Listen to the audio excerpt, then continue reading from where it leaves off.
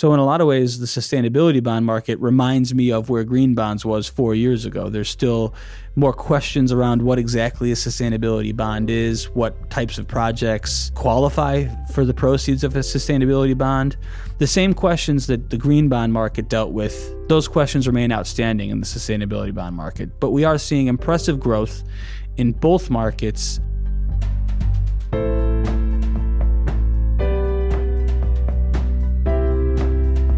Welcome to Sustainability Leaders. I'm Michael Torrance, Chief Sustainability Officer with BMO Financial Group. On this show, we will talk with leading sustainability practitioners from the corporate, investor, academic, and NGO communities to explore how this rapidly evolving field of sustainability is impacting global investment, business practices, and our world. The views expressed here are those of the participants and not those of Bank of Montreal, its affiliates, or subsidiaries.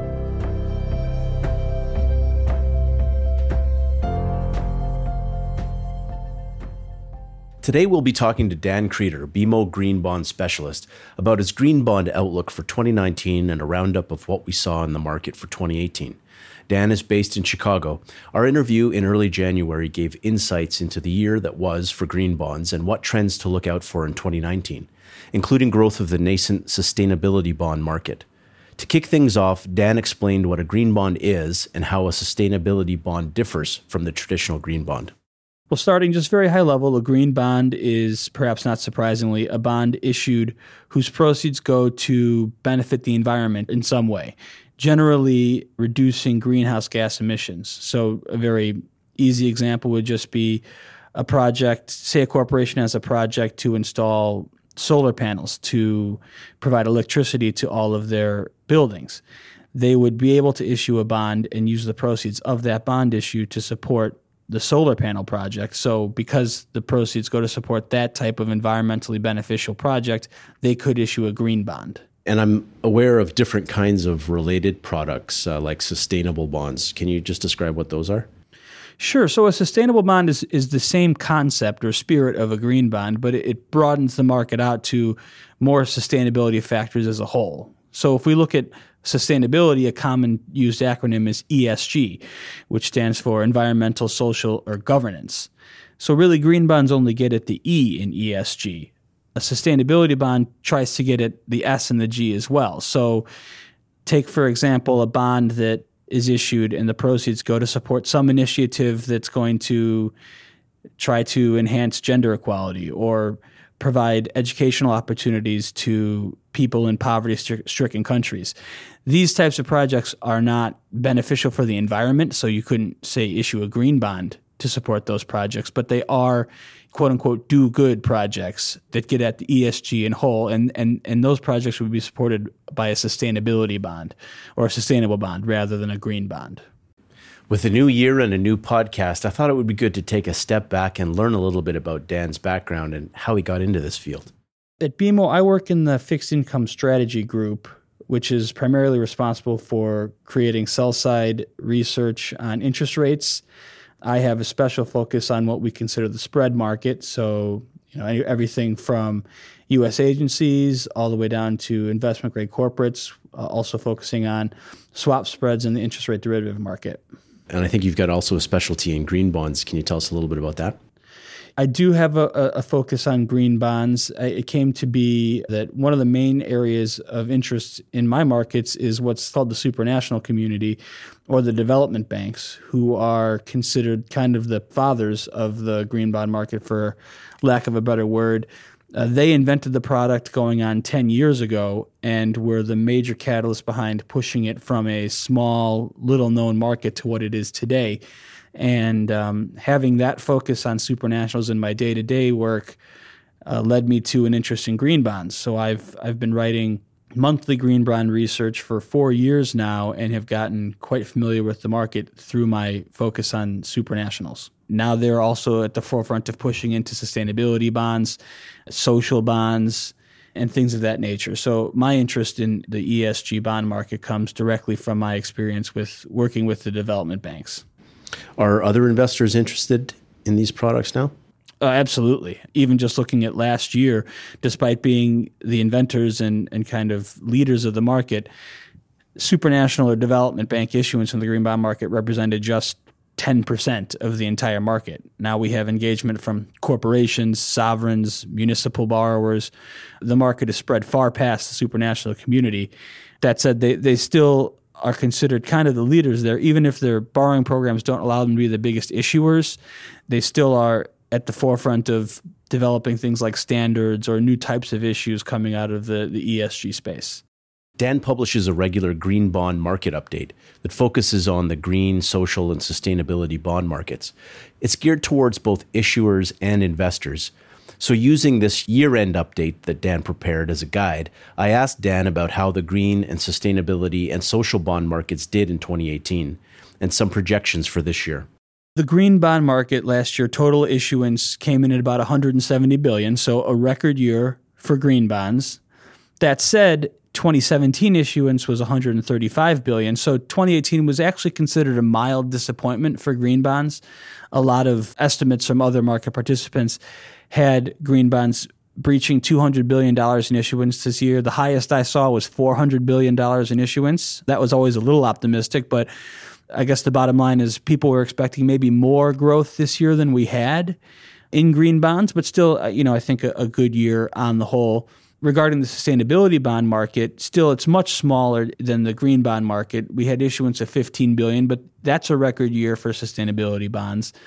And also a rapid growth. If we look at 4 years ago, green bonds, maybe they were issuing $15 billion or so. Now they're at 170.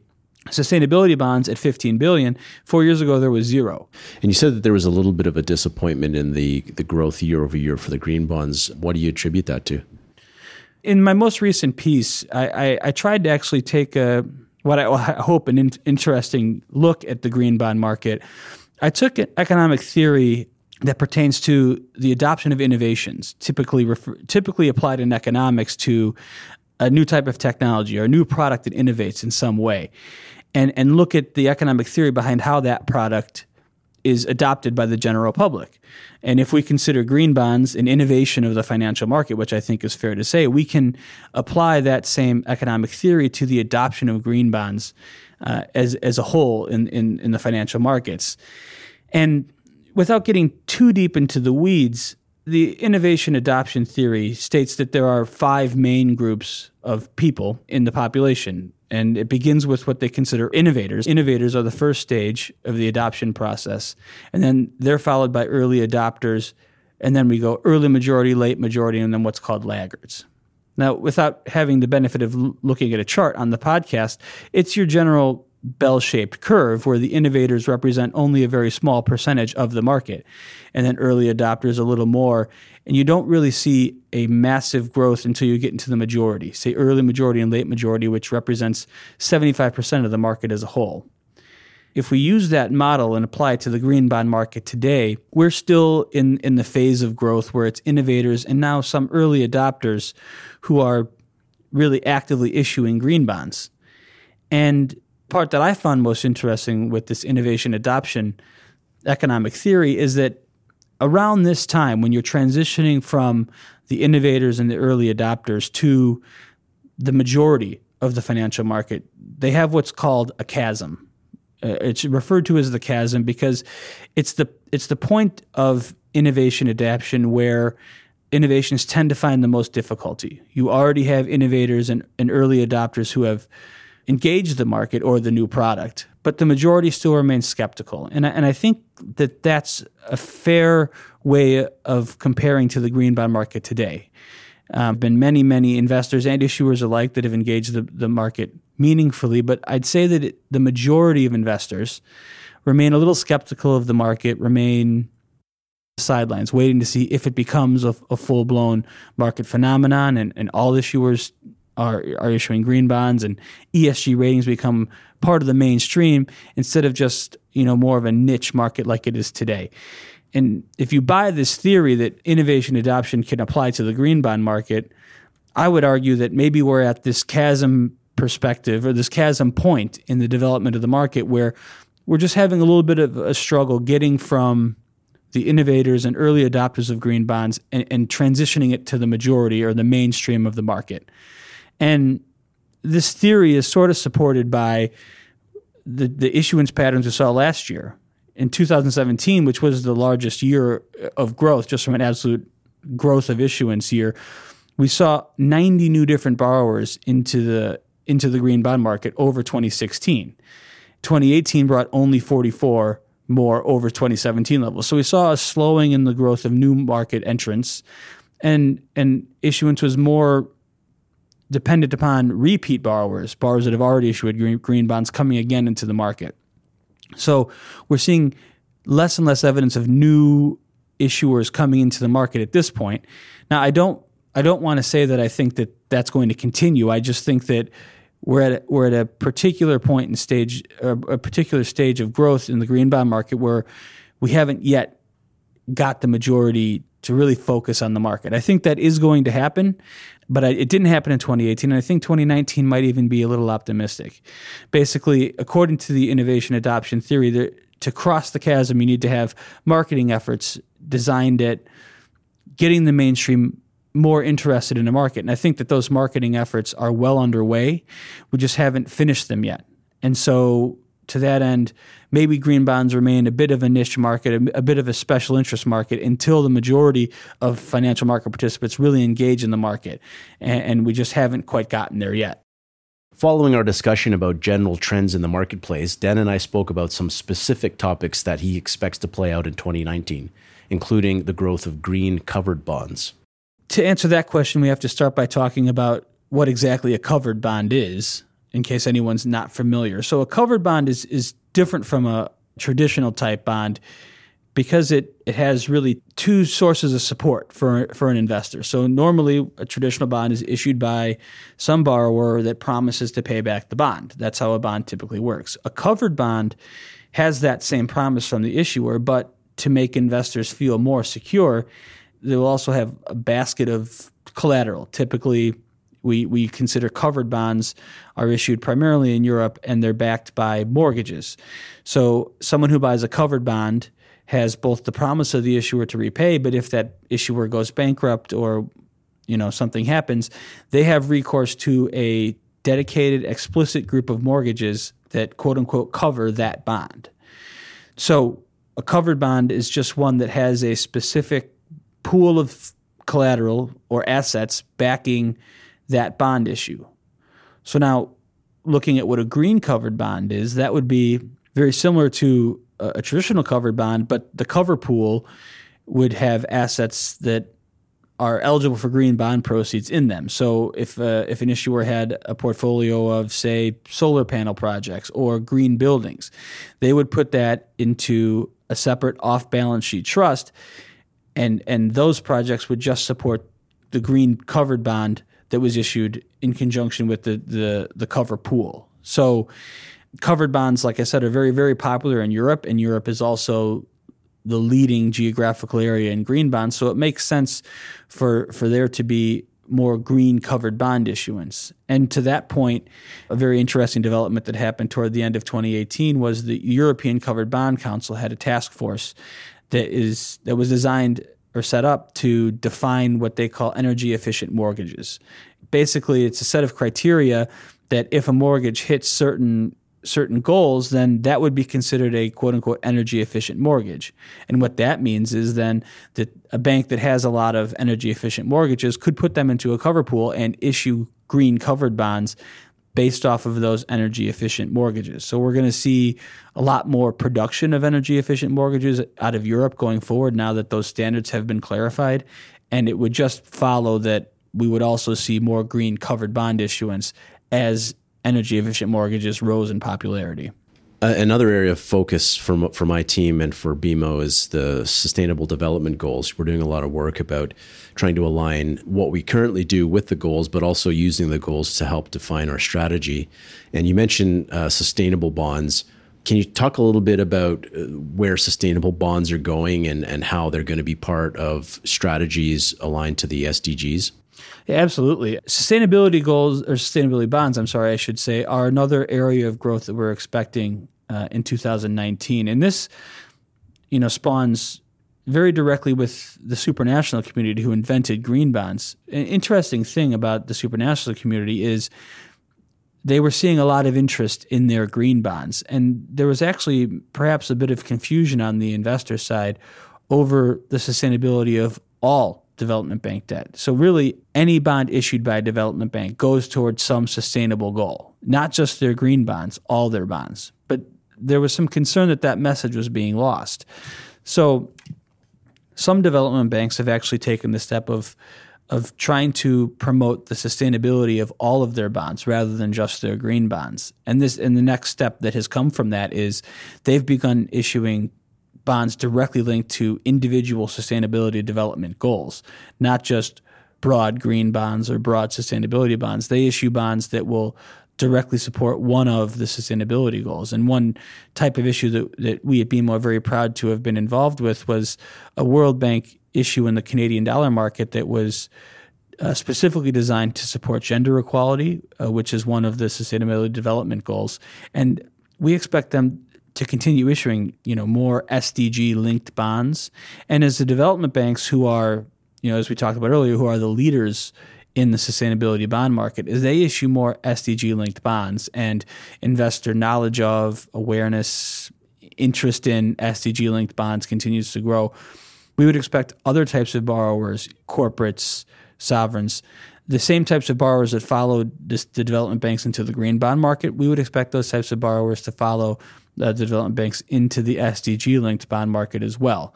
Now, I don't know if that's going to happen in 2019, but I do think we'll see more issuance, particularly from the development banks, directly supporting individual SDGs. And then in the years ahead, 2020, 2021, maybe we'll start to see other types of borrowers in the SDG-linked market as well. It's a very exciting market to be in. One of the other things I get asked a lot is what's in it for the issuer or the holder of a green bond? Like, are there any premiums or enhanced value attached to green bonds? What's your views on that in terms of the actual data? And where do you see that question of premium pricing going in 2019? Well, the question surrounding premium pricing of green bonds is one that's very, very important to the market. And I'll just start by backing up a little bit and defining exactly what we mean by premium pricing. So by premium pricing, we mean that an investor is willing to pay up or in some ways accept less yield in order to own a green bond or a sustainability bond. And an argument could be made that investors benefit from doing so, even though you're optically getting less financial return to own a green bond at a lower spread than a traditional bond. There have been numerous studies in the market that over the long term, issuers with better ESG scores or ESG ratings outperform borrowers with low ESG ratings, so they'll perform better, more chance of an upgrade, or stronger chance of performance of their financial securities.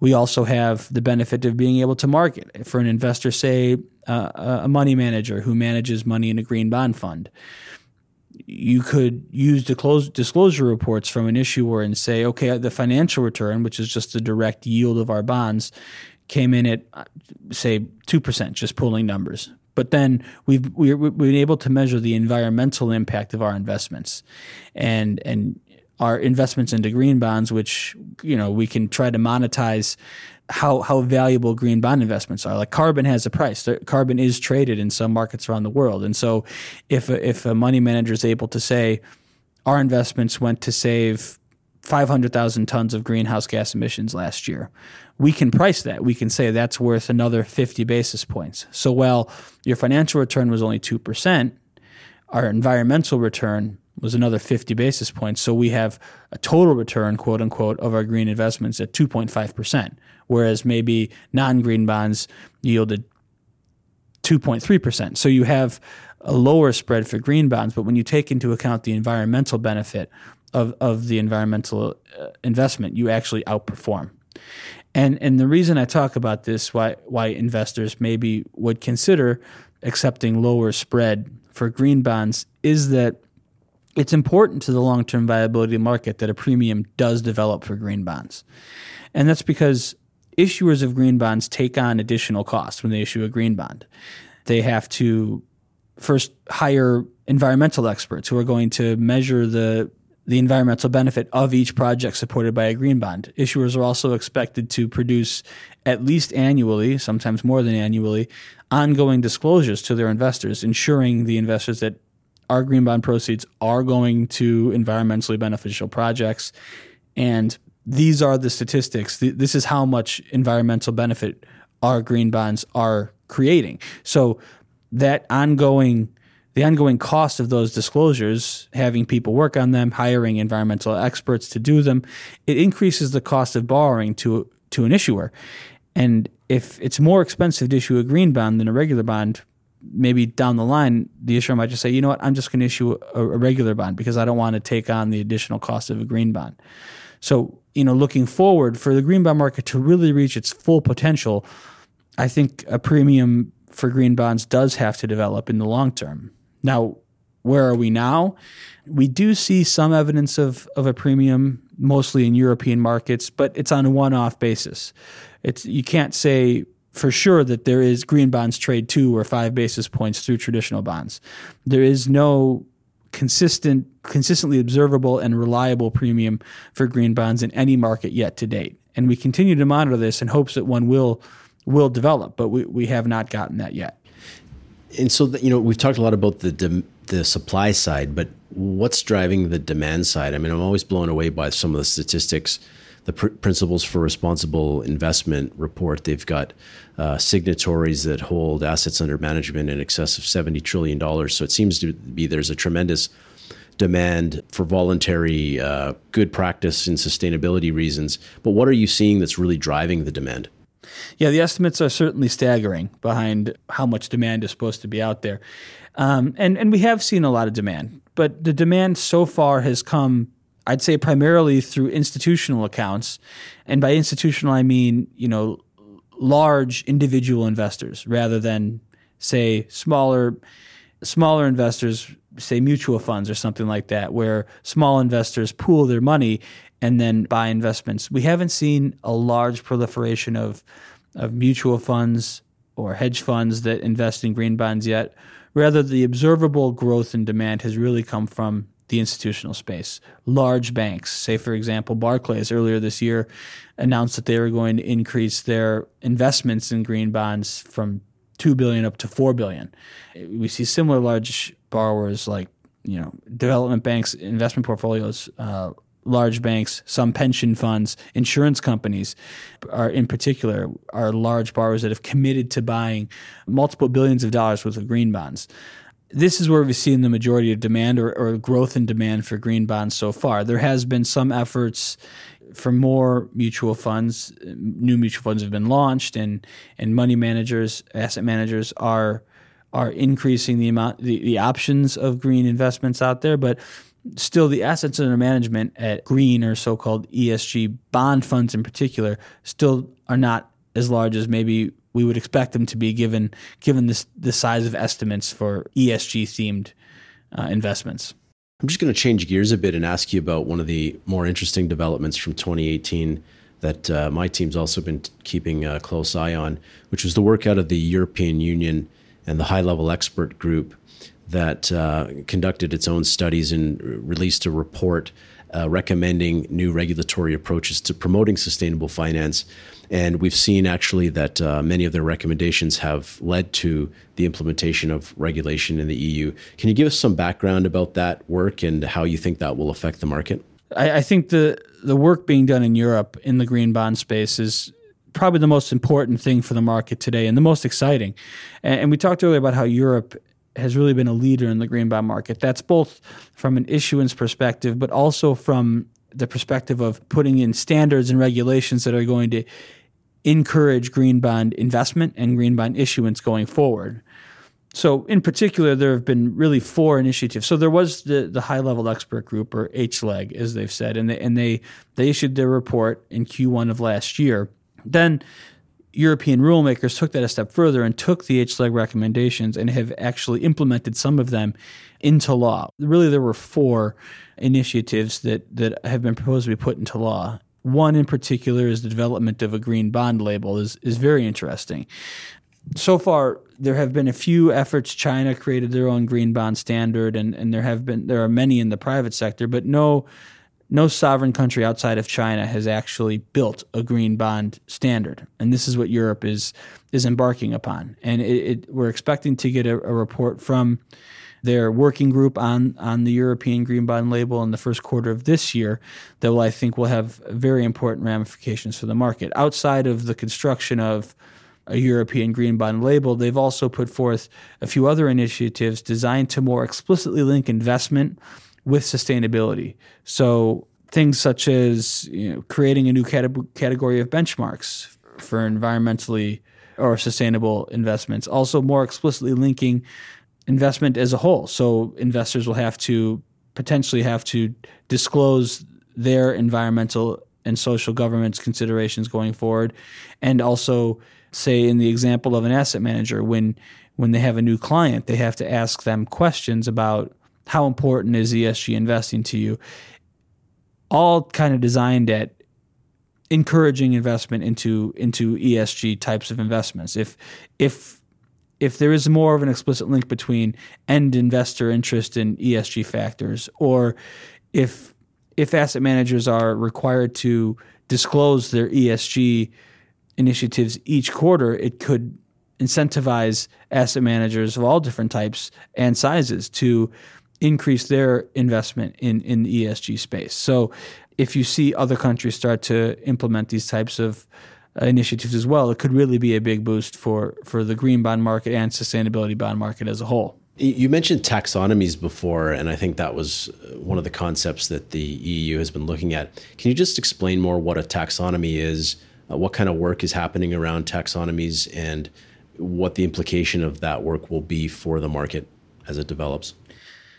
Yeah, absolutely. So when we say the word taxonomy, what we really are trying to describe is just like a set of guidelines, really more than anything else, that encapsulates what a green bond is, or more accurately, the type of project a green bond should be used to support. So an example would be any project that falls into a particular category, call it solar panels or green buildings or water management.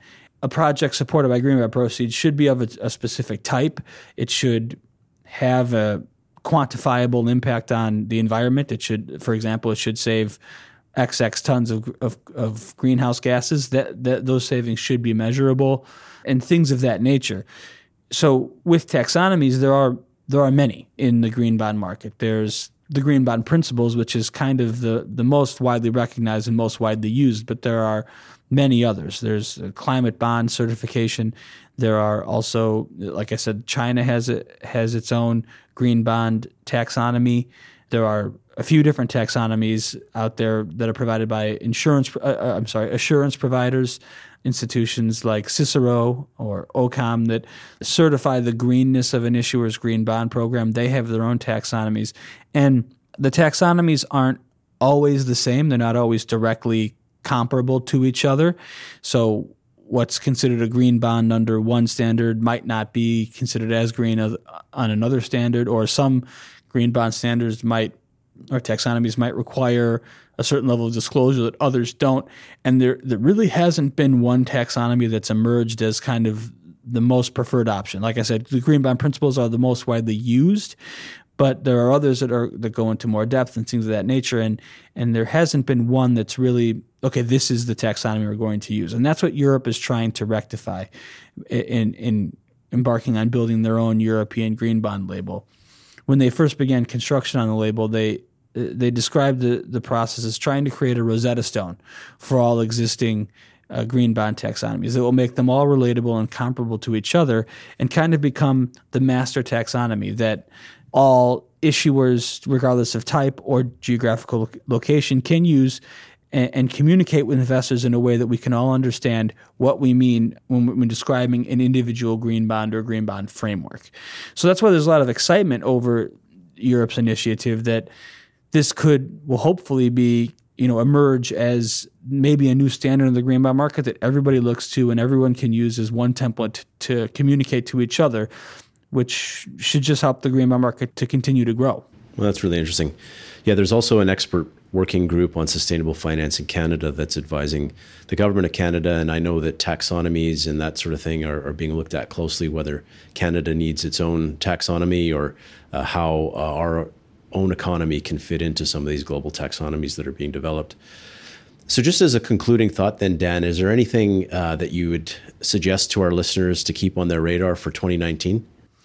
Well, yeah, and I think the big one is what we just talked about, is the product of Europe's work into a taxonomy. And I think it's very important for the reasons we described earlier, but I think what you just mentioned about Canada's Sustainability Council is another indication for why what Europe's going to announce this year is so important.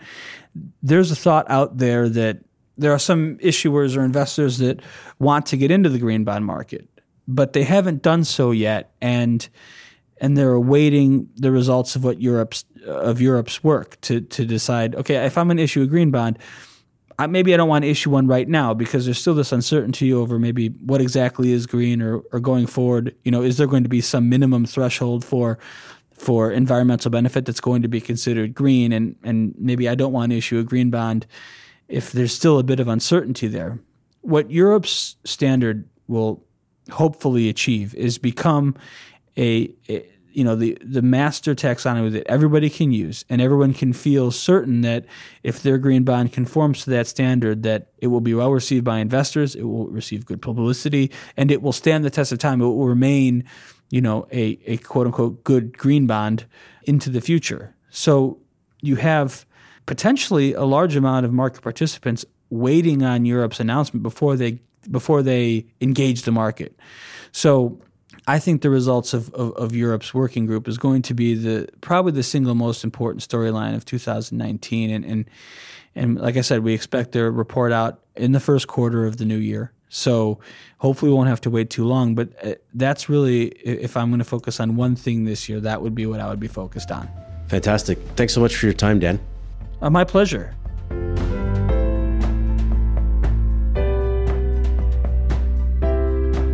Thanks for listening to Sustainability Leaders. This podcast is presented by BMO Financial Group. To access all the resources we discussed in today's episode and to see our other podcasts, visit us at bmo.com/sustainability leaders.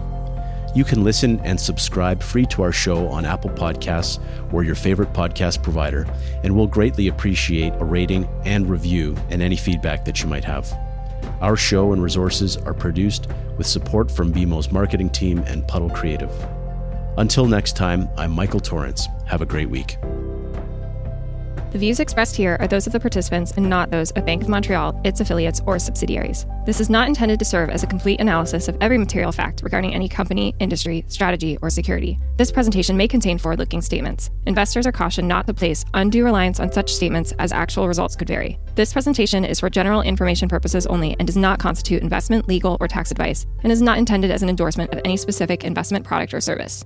Individual investors should consult with an investment, tax, and/or legal professional about their personal situation. Past performance is not indicative of future results.